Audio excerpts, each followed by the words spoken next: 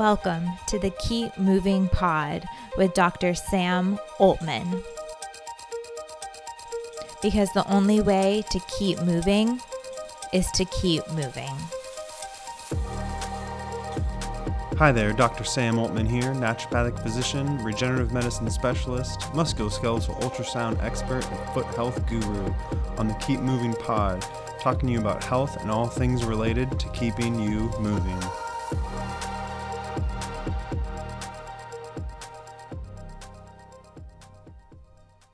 Hello everyone, welcome to the Keep Moving Pod, episode number 3. Today we're going to be talking about the business of medicine. We're going to be talking about the incentive alignment problem in medicine, the role of capitalism and profit, alternative models, and how my business model, while maybe not a solution to the big picture problem, does provide a solution for people in the here and now. So, to start, we just want to set the stage. The United States healthcare system is the most expensive healthcare system in the world, and it is in first place in terms of expense by 2 times the second place country, right? So the degree to which the United States healthcare system is expensive is not simply that it's the most expensive, right? It is the most expensive by a mile, right? It's 2 times more expensive than second place, right? It's 4 times more expensive than like the 5th or 6th place country, right? So it's astronomically expensive, right? It's on an order of magnitude more expensive than any other country, okay? So that's a fact. That's been a fact for many, many years. That's what we're dealing with, number one. Number two is I struggle with the language around this, but just to use someone else's language of, the quote unquote sort of like developed economies of the world, right? So a group of countries that have, certain, that are above a certain threshold of GDP. Of those countries, the United States is last in health outcomes. Okay. So we have by far the most expensive system, and we have the worst system in terms of outcomes, right? So how are those two things occurring at the same time, right? So, and it's not just, so we have poor health outcomes. We're also last in access to care. We're last in administrative efficiency. We're last in equity. And then just like I said, we're last in just health, like just measurements of health of the citizenry. So those two things are both true at the same time. It's a very unique situation. No other country is anywhere near us in terms of dysfunction at this level. And, unfortunately, we're in a situation where these two things feed each other, because in a recent survey, recent survey of Americans, the top reason given for skipping or delaying care was affordability, right? And skipping and delaying care leads to worse health outcomes, right? So you have this cycle now where, because U.S. healthcare system is so expensive, people avoid care or delay care. The delaying care results in worse outcomes. Worse outcomes results in more expensive treatments, which results in more delayed care, which results in worse outcomes, which results in more expensive treatments. So that's where we're at. That's the United States healthcare system. Like I said, it's not comparable to any other country in the world, present or past. So that's the landscape that we're currently in this country. Let's get to the business. So the business of medicine, looking at medicine from and medicine / healthcare delivery, right? We're sort of using these broad terms, but anything that is delivering a patient medical care is what we're considering sort of medicine / healthcare in this conversation. So classic economic approach is people and organizations respond to incentives. this is sort of your classic free market capitalism. Set up the incentives correctly and people will do the right thing because people act generically in self-interest, organizations as well. And there's a converging on optimal outcomes if the incentives are lined up correctly. So what are the incentives in the United States healthcare system? So I would argue that incentive alignment is the most important factor to get right from the start. And the United States healthcare system has it very, very wrong. At Cascade Regenerative Medicine, my clinic, my primary goal from the start and continually every day is to be in a position to align my incentives with my patients' incentives. By having this as a primary goal, I know for myself that the actions that I take are while nothing is guaranteed to work every time, the incentive alignment is a way to make sure that I'm not tricking myself, right? I'm very cognizant of biases and of the way that people, including myself, but the way that human beings work is that we can retroactively explain away our actions. And so by sort of protecting ourselves from psychological phenomena we know is going to happen, like, telling we're all the good guy in our own narrative, right? So what you want to do is set up a structure where you're guarding yourself against convincing yourself that doing something is the right thing where we know that it's not. So aligning incentives with my patients' incentives is the number one thing in my business, in my clinic. And I believe this is possible because of, number one, our small scale, right? Small scale operations are more agile and they're more responsive. And I think that one of the things, as we'll talk about, is the large scale of the system and of the problem itself is a barrier, right? Like the small scale solutions don't, I would say almost, small scale solutions rarely scale up to big scale solutions, meaning you need different answers depending on the scale you're working on. And so, I'm not under any illusion that like my business model can translate to an entire country, much less an entire, city or state or region. But as we'll get to more, I do think the care I'm able to provide is possible largely because of keeping it small. Number two, because we have a negligible administrative burden. And number three, because of transparency. And so I would say none of those three things are features of the United States healthcare system, right? So where Cascade Regenerative Medicine is small scale, the United States healthcare system is enormous. Where we have negligible administrative burden and direct patient care, the United States healthcare system has probably the most complex administrative network in human history. And where we have transparency, the United States transparency in terms of outcomes, in terms of the treatment risk and benefits, in terms of the cost, in terms of like what it is that you're getting into before you get into it, like really true informed consent, transparency. The United States healthcare system has really opaque and surreptitious routes to getting care that confuses most people and is impossible to navigate even if you're quite skilled in these areas. So what is going on with the incentives in the United States healthcare system? So the main thing, or the starting point, I should say, is private health insurance companies. So private health insurance companies, and maybe private's not the right word, it's independent or non-governmental healthcare insurance companies.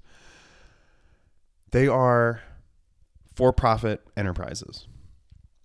They are businesses, and they are their primary incentive as an organization, right, is to create excess revenue in the form of a profit to, grow and feed the business. Right. That's very, very basic. I don't think that's deniable. On any level. There's nothing wrong with profit. There's nothing wrong with capitalism. I think capitalism is the best engine for human ingenuity that we've ever invented. And I think that it's silly to sort of throw the baby out with the bathwater, so to speak, when we talk about profits and capitalism.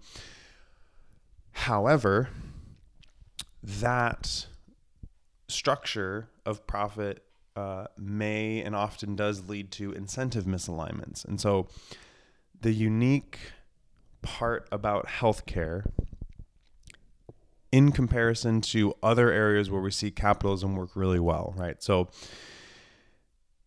when you have something like smartphones,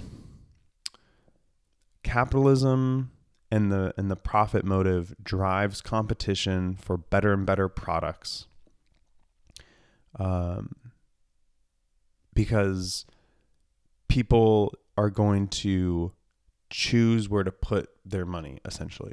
All right. So this is sort of economics 101, but the sort of quote unquote free market approach would be, you have a product, you compete with other similar products, may the best product win, or may the best product gain the most sales, right?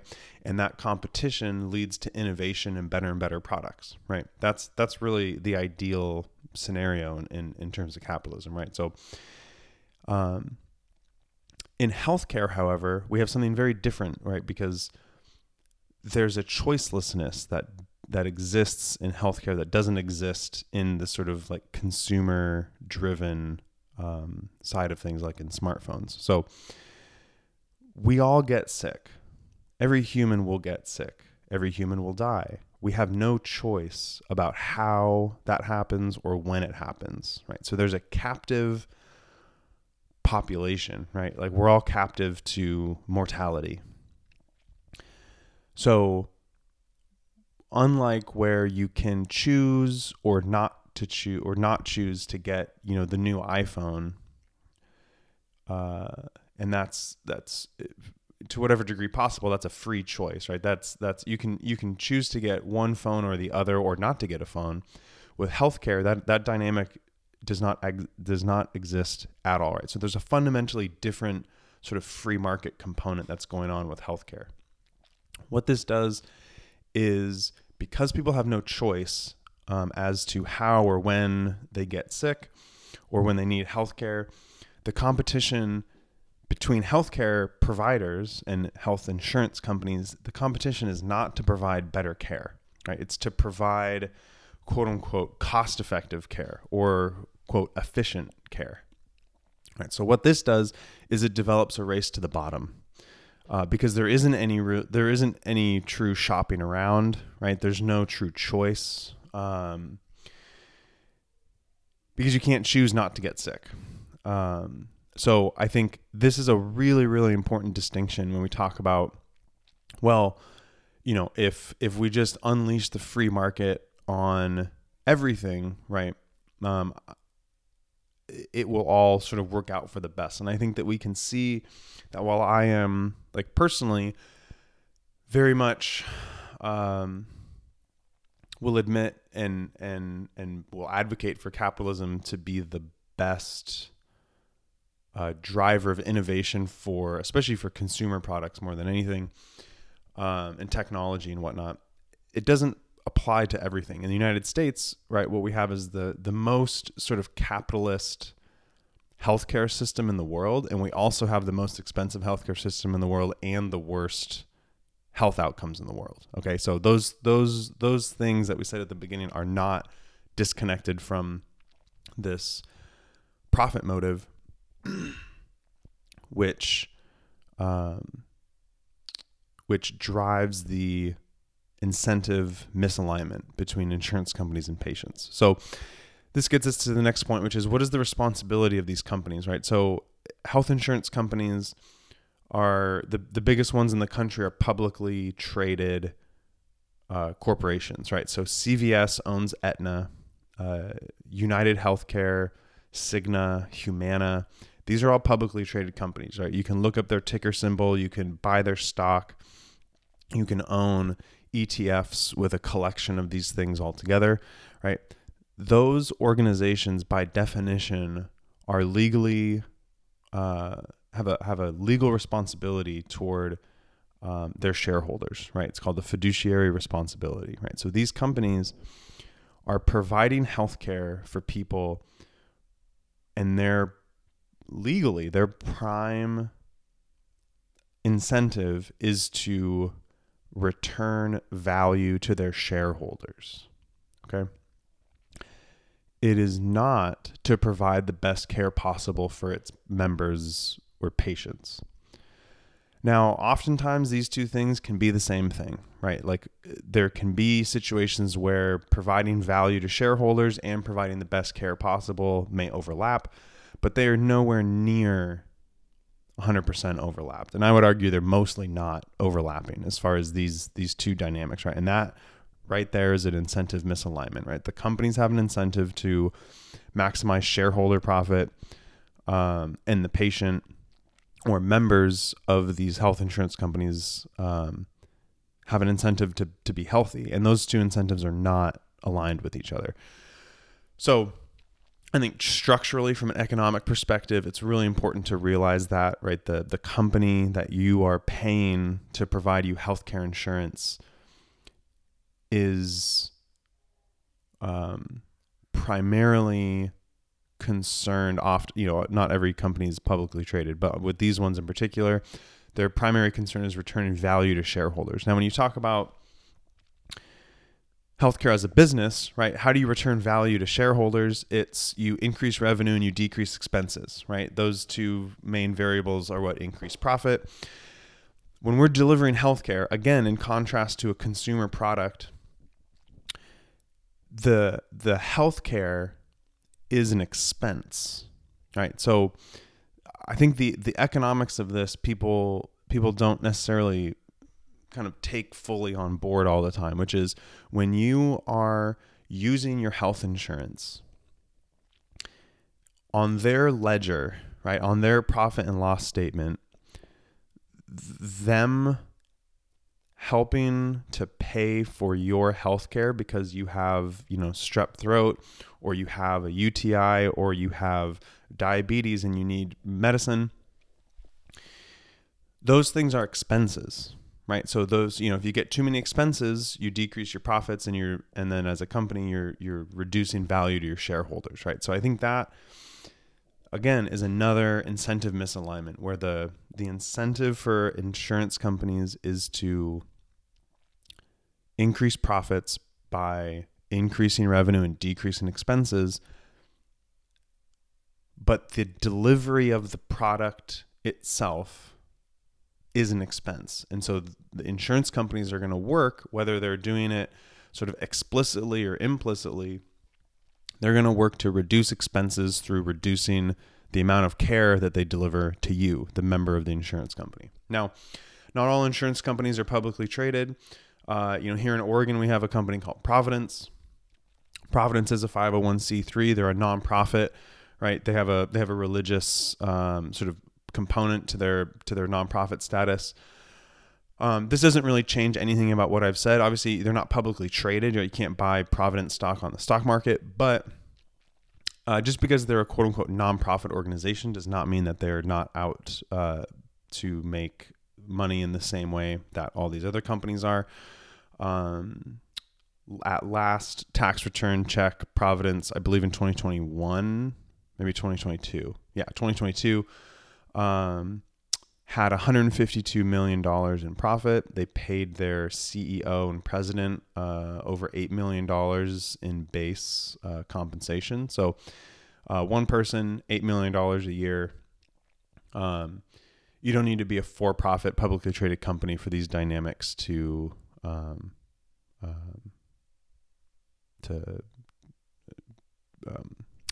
be present, to be a motivating force. Okay. So we have misaligned incentives from the perspective of a choiceless population, or choicelessness within a population, because you can't choose when to get sick. The responsibility of the insurance company is to shareholders, or for, to the business itself, as opposed to the patients, and the patient's care is an expense. On top of that, you have an interesting dynamic, which is, who is the customer in the U.S. healthcare system? I would argue that the insurance companies and the hospital systems are customers of each other. They're the ones exchanging an economic activity, and the patients, or the insurance members, are the product, or the resource, right? So it's like the lumber or timber company in economic relationship to a home builder, right, selling them wood products. In this analogy, right, the insurance company would be like the timber company, the home builder would be like the hospital system, right? And the patients are the trees, right? The patients are the raw material for the economic activity, right? And that's a different way of looking at things, because people think, oh, I pay my insurance company, I'm the customer of the insurance company. And I would argue that's not really the case, right? It's sort of similar to social media, where people think when they use Instagram or whatever, that they are the user of those platforms, when in fact they're the product, right? When you use social media, you are the product of a company that sells your attention to advertisers, right? So the advertisers are Instagram's customers, and you are the product, right? I would argue it's a similar dynamic with health insurance companies and hospital systems. They're in business with each other. Patients are the raw material, and the product of the system. The other thing that dynamic, right? Like the insurance companies and hospitals are not concerned in a primary way with the patient's outcomes, right? They're with your personal interests, right? They're concerned with, how can we be more cost efficient by providing, less care or cheaper care, or all sorts of different sort of strategies from an accounting or business perspective. So the other thing that this sort of setup promotes is a misalignment between short-term and long-term thinking, or short-term and long-term incentives. So one of the things that's unique in the United States healthcare system is that people switch insurance carriers pretty regularly, right? So within the private health insurance world, there's, people switch jobs and then they get new insurance, right? People, will be on one insurance with their family or their parents until they're 26, and then they'll switch. And then, people generally switch, 2-3 times at least before they turn 65 and then are eligible for Medicare. So insurance companies obviously know this. And so, when you look at a population level and you say, okay, well, on average, people are going to switch, and they won't be with us, right? So if you are Aetna and you have, X number of people on your books as members, and these members are seeking the best treatment for their long-term health, as Aetna, you're going to say, well, we're not going to be the ones dealing with their long-term problems, because they won't be with us long-term. So there's no incentive for Aetna to protect you from long-term downsides, because they're not going to be the ones picking up the bill, right? So again, just strictly economic incentives, because of the ability to switch insurance companies, and really the inevitability of switching insurance companies, right? Like no one does it, people don't do it on purpose. Like you switch jobs, you switch insurances, right? Or you get, like me recently, like I got married a few years ago, switched on to my wife's insurance, right? So, that's inevitable, right? But from the insurance company's perspective, they look at patients and they go, okay, well, this person is seeking a certain or their doctor, right, recommended a certain treatment that they think will be best in the long term, like a platelet-rich plasma injection for their knee pain. Now, as an insurance company, we can look at that and say, okay, well, we have no incentive to cover this treatment now because we are not going to be the ones paying for a knee replacement, right? So if they were, right, if it was the same entity paying for the long-term downside, then there'd be much more of an incentive to do the preventive medicine components because you're going to foot the bill eventually, right? So let's be more efficient. An ounce of treatment or an ounce of prevention is worth a pound of treatment, right? But they know on average that they're not going to be the ones footing the bill for the long-term health consequences. So their incentive is to say, deny all of that care, do PT, basically run you around until you basically get discouraged and stop seeking care.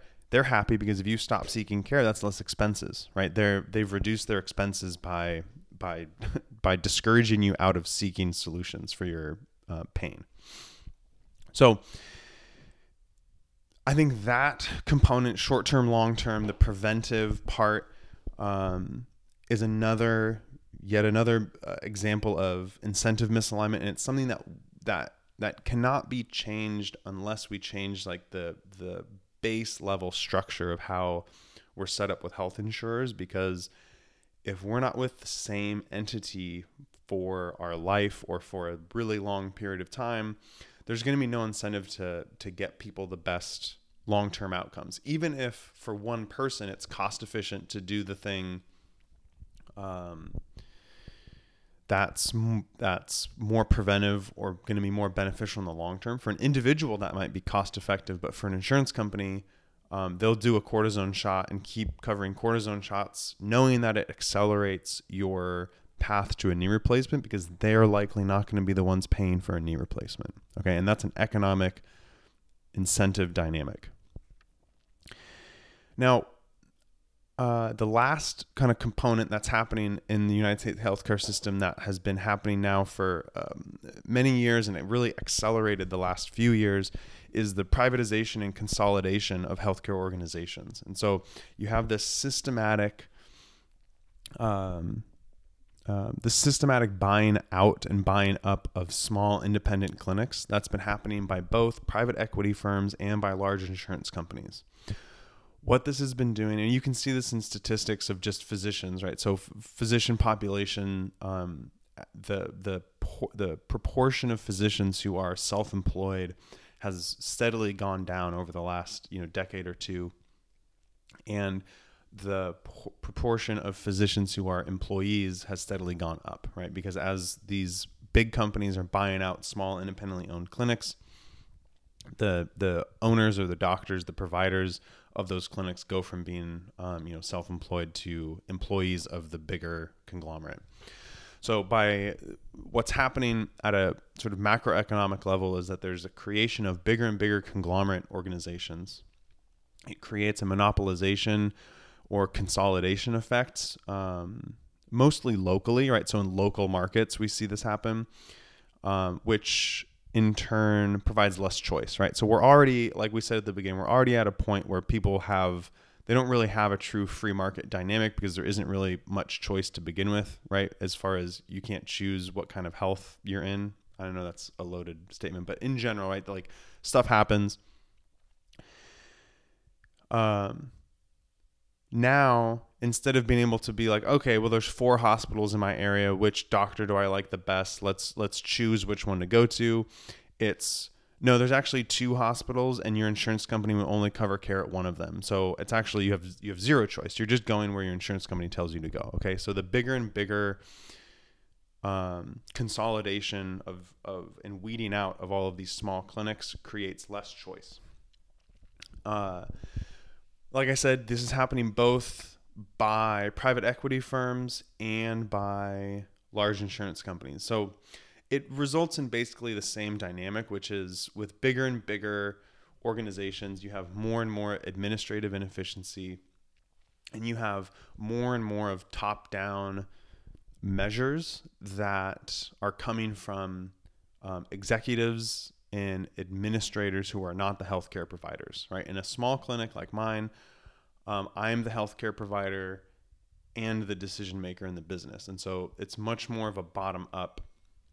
With smaller clinics, it's much more bottom up as far as, the quote unquote boss or the person in charge is hearing directly or is directly the person providing the healthcare as well. And so there's a nimbleness, an ability to respond that doesn't exist with bigger and bigger organizations.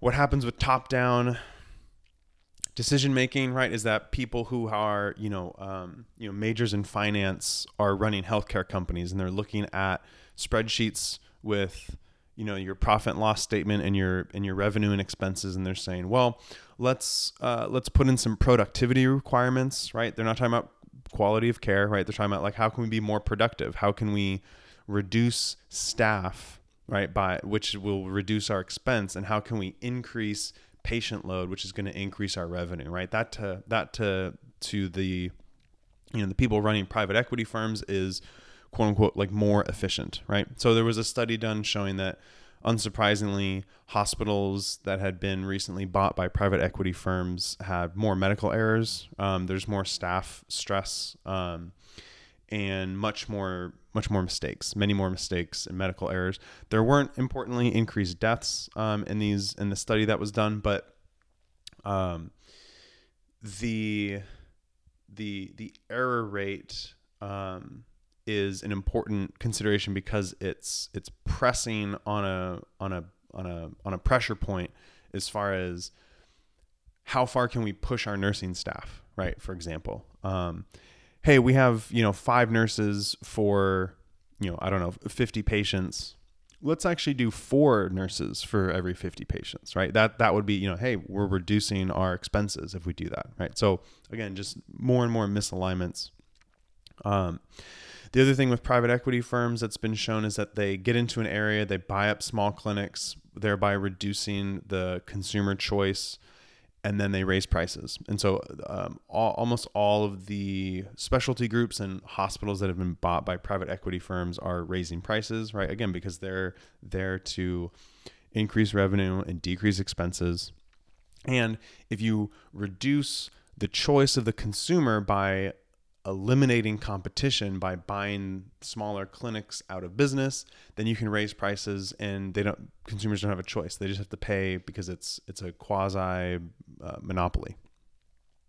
So large health insurance companies are doing very similar things. One of the things that's not talked about very often is that the Affordable Care Act, aka Obamacare, what that did, or one of the things that it did was it capped insurance company profits at about 20%, I believe, but it didn't cap hospital profits. And so, one of the things that's important to realize about the Affordable Care Act is, there was it didn't really do anything to change or to reform healthcare itself, right? What the Affordable Care Act was, it was a reform of healthcare insurance. Right. So it made it a law and mandated that everyone had to buy a private company's product. Right. There's really no other comparable law. Right. Where instead of saying, look, there's a choicelessness, like no one can choose when to get sick. We're going to cover, people when they do. They said, hey, look, there's a choicelessness. Everyone has to buy this product from Humana or Aetna. And by the way, these are publicly traded stocks, but we're going to penalize you if you don't buy this thing. Obviously, it's over a certain income and there were requirements. But that's really what the Affordable Care Act did, right? It mandated that people buy private health insurance if they didn't have a certain income level. So But one of the stipulations in the Affordable Care Act was that it capped, and because of this, right, like the way that it got passed was they said, okay, well, you have to buy insurance or we'll penalize you, but insurance company profits are capped, right? So they can't price gouge. But hospital profits aren't capped. And so what's happened is that hospitals and insurance companies have become the same thing, where you have parent companies that have an arm of the business that is an insurance company and an arm of the business that is the hospital system or, medical clinic network.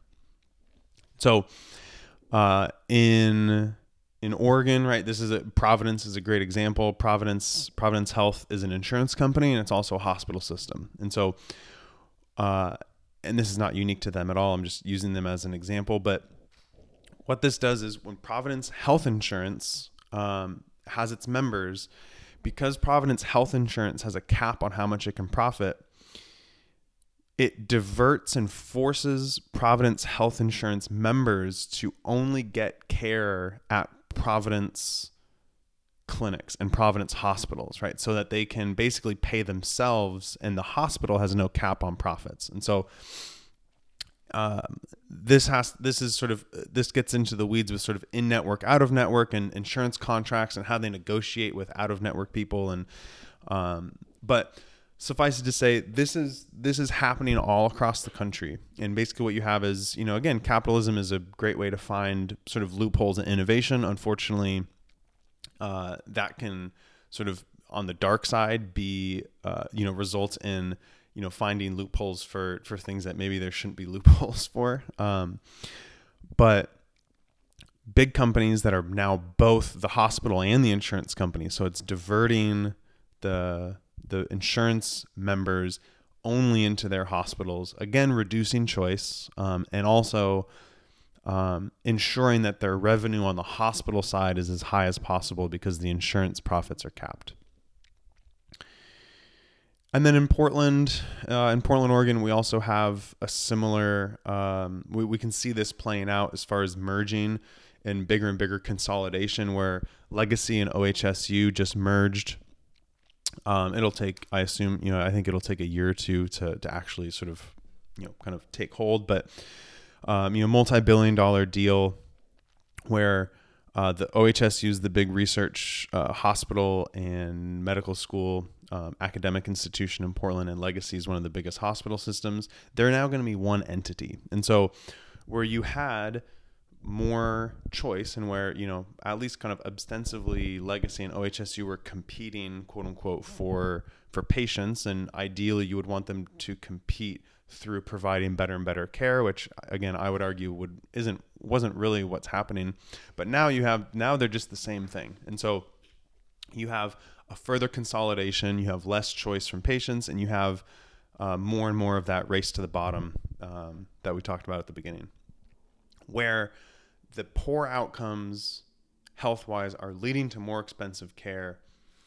And because care is expensive and because insurance companies are trying to reduce expenses, people delay care because it's unaffordable. And then the delayed care results in worse outcomes. And then the worse outcomes results in more expensive treatments, and so on and so forth, round and round and round. So from a doctor's perspective or a healthcare provider's perspective, what all of this stuff does, right? So everything from the sort of profit motive and the revenue perspective of the business to the responsibility to shareholders from an insurance company's perspective to the patient as a resource, right? As a product, not a customer, from the short-term, long-term misalignment because of insurance switching to the consolidation and privatization of small clinics and gobbling up consumer choice in the healthcare system.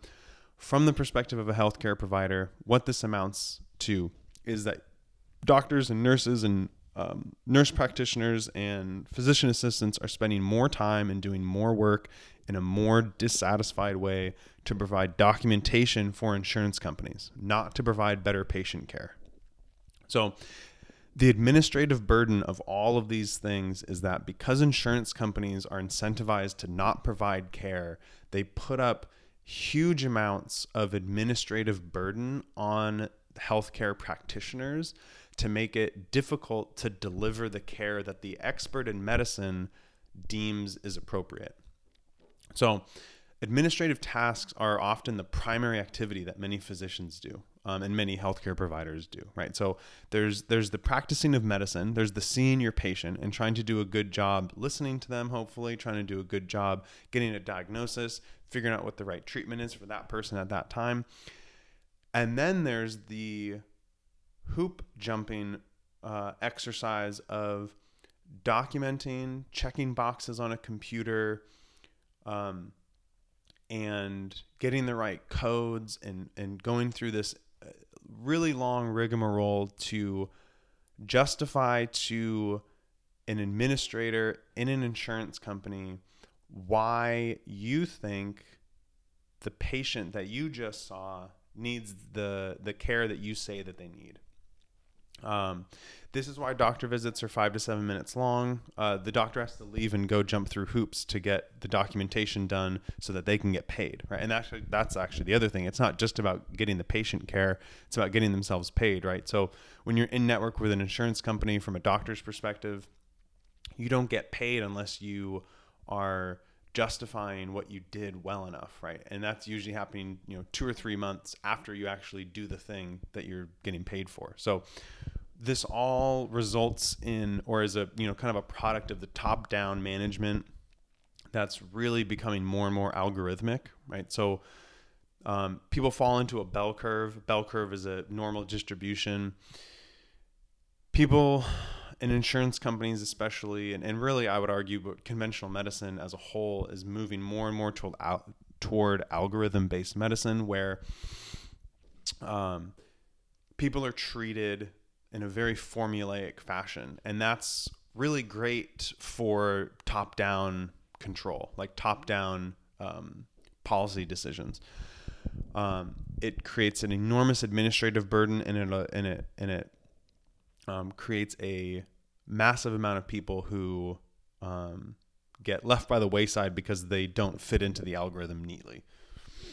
Right. To not belabor this too much, but on a normal bell curve, right, you have one standard deviation above and below the average accounts for, what is it, like 63% or something like that.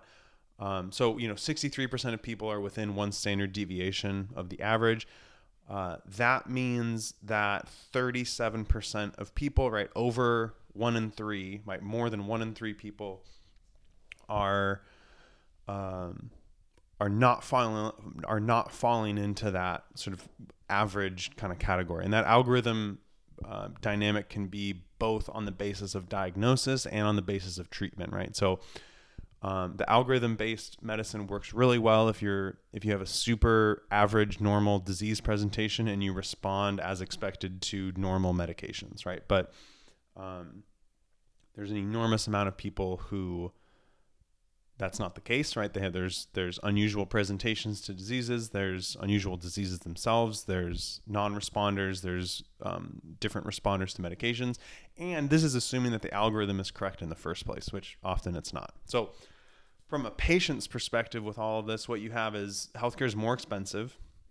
You have less time with the healthcare providers, and you yourself have a huge administrative burden, right? So navigating as a patient, navigating the system of referrals, appointment scheduling, checking if your doctor's in network, checking your deductible account or deductible amount, and even knowing what your deductible is. What is the difference between a deductible and an out-of-pocket max?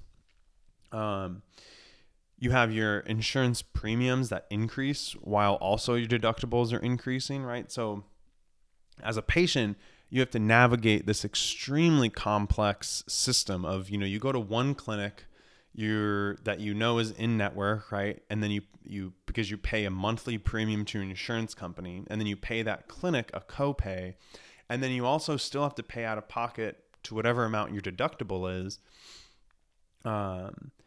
And then, you get a referral to a different clinic, which is a different company, and then have to check if they're in network, and then wait 3 months to get scheduled with them, and then also pay out of pocket more because you haven't met your deductible yet. and all of this complexity and the sort of maze of administrative duties. This is really important. All of this that I'm just explaining is not a bug, right? It's not a negative externality, right? It's not a bug in the system. It is a feature of the system, because all of this, again, from the insurance company's perspective, results in cost savings, right? It results in decreased expenses. The difficulty of getting care is part of how the system is set up, right? Look at the dynamics of pre-authorizations, both from a doctor's perspective and a patient's perspective. These are things that are put into place to throttle the care that is delivered to patients and to basically impose an algorithm onto doctors' decision-making so that insurance companies don't have to cover the thing that your doctor thinks that you need, right? The person who saw you, the person who went to medical school and saw you face to face, thinks that you need a thing, whether it's an imaging or a medicine. And then your insurance company says, well, we have this hoop that they need to jump through that takes time, right? Either from the doctor or from their staff, right? Who then you have to pay. And then we go through an algorithm with you, and then we say, well, no, actually, you've made the wrong decision, because even though you're an expert, our algorithm says that you're wrong, and the pre-authorization has been denied. Therefore, you're not going to get the care, whatever the thing is. You're not going to get the care that you want. The insurance company has achieved their goal of denying care and lowering expenses. Okay, so this is incentive misalignment.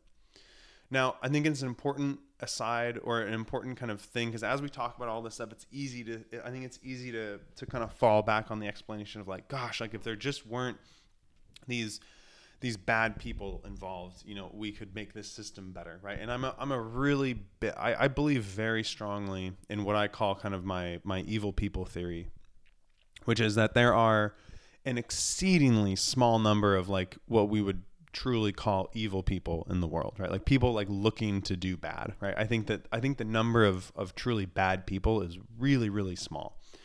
I think, and this could be, sort of in a more sort of Western or Christian framework, right? It's sort of good versus evil.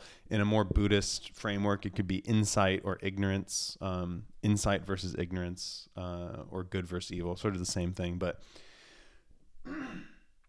the idea is, I think it's easy to say when we talk about, insurance company, we haven't even talked about pharmaceutical companies and how they, sort of increase the price of care. But it's easy to say, oh, if people weren't so greedy, if this one person, behaved better. But I think the important thing to realize is that there is no conspiracy here. There is no group of evil people trying to make Americans unhealthy, right?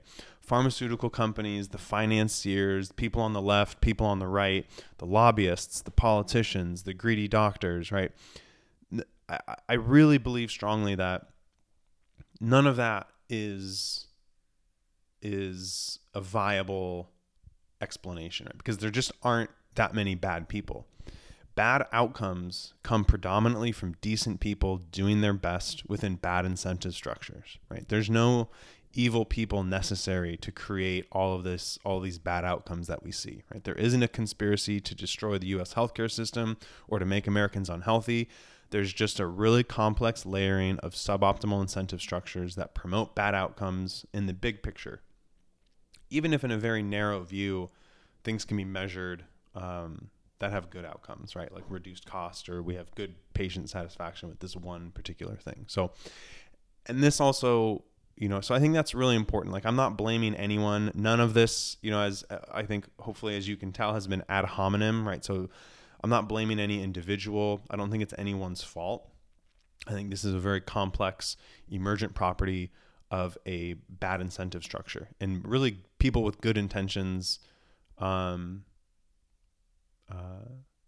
doing harm out of ignorance, right? And so again, there's not evil people, but there are ignorant people, and you can be really, really smart. And again, when I talk about these things, like, I am not immune to this at all. I have my own, kind of levels of ignorance for different areas. We all do. Blind spots, right? You can be really, really smart, right? You can be, a 20 plus year physician with multiple, doctorate degrees and have blind spots. And blind spots are just forms of ignorance. And so it can be really smart people with really good intentions working their butt off for the good of humanity that produce bad outcomes because of the incentive structures. And so I think that's a really important thing because it's not really anyone's fault, I would say. And I also think American culture itself is a part of it, right? We're not going to get into this in detail, but just one of the things, and I probably will do a podcast about this, a whole separate subject, but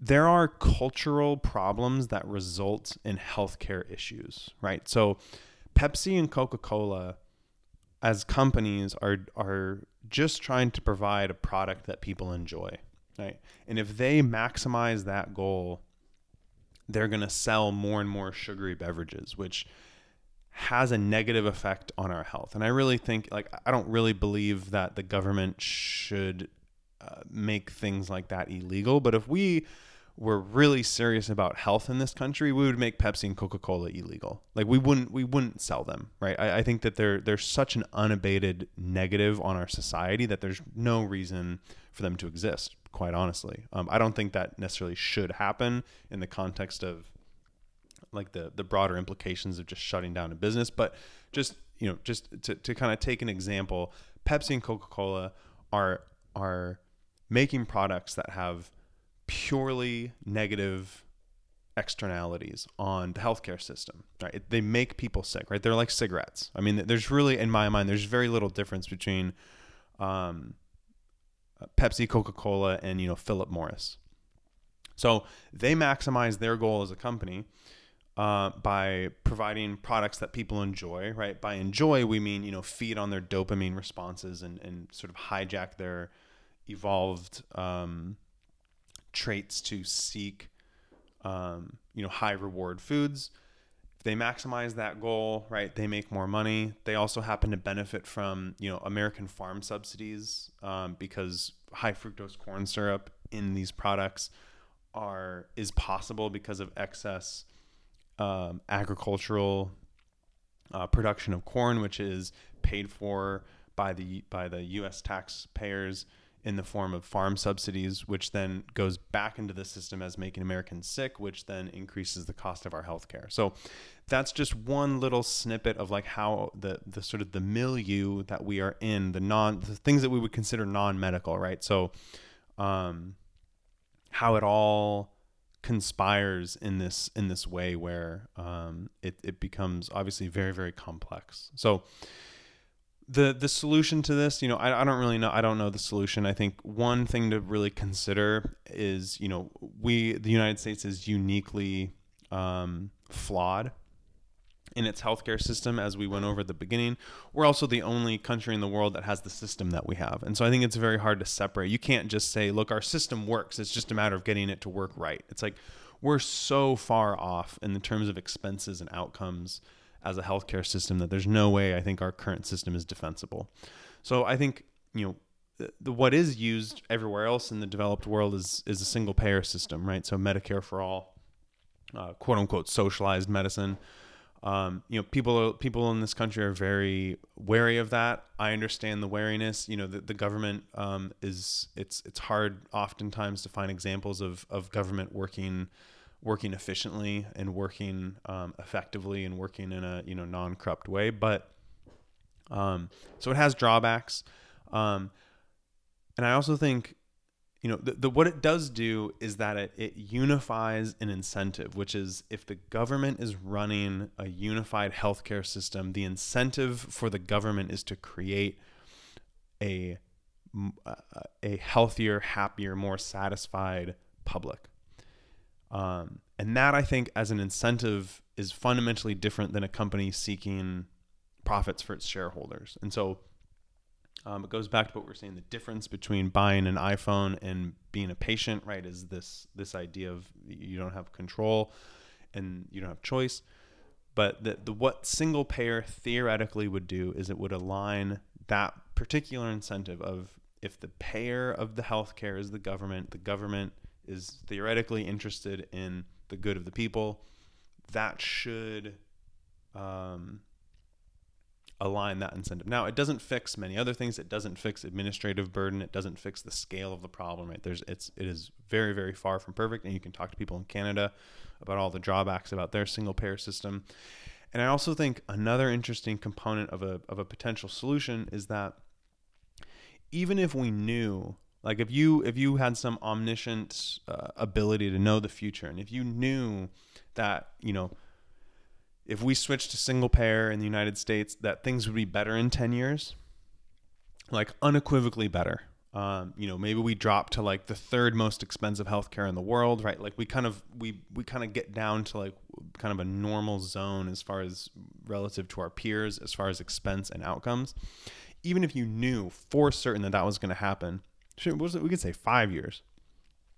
What I think is an important thing to realize is that even if we knew that, it would almost certainly be worse in the short term, meaning the change itself, going from where we are now to a single payer in the short term, it would be worse. The change would create a huge disruption. People's care would be upended. Doctors' offices would be scrambling. The inefficiency would spike. There would be an enormous amount of pain to make a change. And I think that barrier, that initial pain and inefficiency and drawback is probably enough in my mind to believe that it's never going to happen. Because the political will would have to be there. And because we elect politicians on 2 to 4 year cycles, there's no incentive for politicians to stretch for something that, even if we had a guarantee that it was going to be better in 5 to 10 years, the political will is not there to create or to go through the short-term pain. And then, on top of that, you have these huge companies that would not just voluntarily dissolve themselves into one large system, right? So I do think single payer potentially provides a solution. I don't think it will ever happen, and that's maybe cynical, but it's also, I think, when we just look at how things work, I think it's the case that is. So that brings us to my business model, the business model of Cascade Regenerative Medicine. And, I've gave up a long time ago, with the idea of trying to kind of change the system. I think that working within the system does not do anything to change it. I think the sort of the idea that if we just, the change from within idea, I think is a little bit too rosy, a little bit too far-fetched. And I don't think really plays out. So my business is not a solution for all of these problems. It is, however, a little bubble of sanity, a little oasis of quality first and patient-centered care within a huge, vast landscape of inefficiency and cost reductions and care denial that we just went through. So the business model at Cascade Regenerative Medicine, right, is direct. You're paying us. You're paying the clinic that provides you your care, right? It's much more direct, and you pay for what you get, and you know what you're going to pay. There's no middleman. I am the CEO and the doctor. It's much more business-wise like a tradesperson, like a carpenter or a plumber or an electrician. It's much more from a business sense in line with those businesses where I'm providing a service and you're paying for the service. Not billing insurance is the thing that allows for my model to exist, because without this, the complexity and the administrative burden, like we talked about earlier, completely breaks everything down. And I have to spend less time with people in order to bill more patients. And then the scale flips from time and quality to quantity and productivity. And so that's why we don't bill insurance, and why we can't bill insurance. It's really, I would like for things to be less costly for people. And I think our prices are very, very fair when you consider all of the external costs that go into other forms of healthcare delivery. But the thing for me and for my sort of career moving forward, and for my goal for myself and for my patients, is I think that I'm really intentionally and consciously zigging while the entire industry zags, because I think while things are going to become more and more algorithmic, more and more consolidated, less and less choice, more and more of like kind of cog in the machine assembly line medicine, that there's always going to be a demand for a type of care that prioritizes time, that prioritizes quality, that prioritizes individuality. And that's what we're doing at Cascade Regenerative Medicine. So, while we may not be a solution for the entire system, because I don't think the system will change, we are a place where you can go right now to get really uniquely high quality, person-centered care. Almost every month that we've been open so far, we've been open 8 months. Every month at least, we've had a patient reflect to us, "Thank you so much for what you do. This is the best medical experience that I've ever had." And to hear that from multiple people regularly is really encouraging to me. But it's also, it just goes to show, like, I'm not really doing anything that special, right? I'm prioritizing people. I'm spending time with people. I'm attention to detail, right? And that is impressing upon people in such a way that it's the best care they've ever had. And so that's what we're doing at Cascade Regenerative Medicine, to align our incentives with your incentives. Unfortunately, I don't think that happens. Unfortunately, I don't think it happens very much in our healthcare system. And so that's the business of medicine. Unfortunately, I think that's kind of, not to end on a low note, I think that's where things are. I do think that knowing why things are the way they are is helpful. So hopefully that this discussion helps to understand a little bit more about why things are the way they are, how they came to be. And also, that there are alternatives, right? It's not just about alternative medicine. It's about alternative business models and alternative delivery models. So that's it for now. Thanks all for listening, and we'll see you in the next episode. Take care.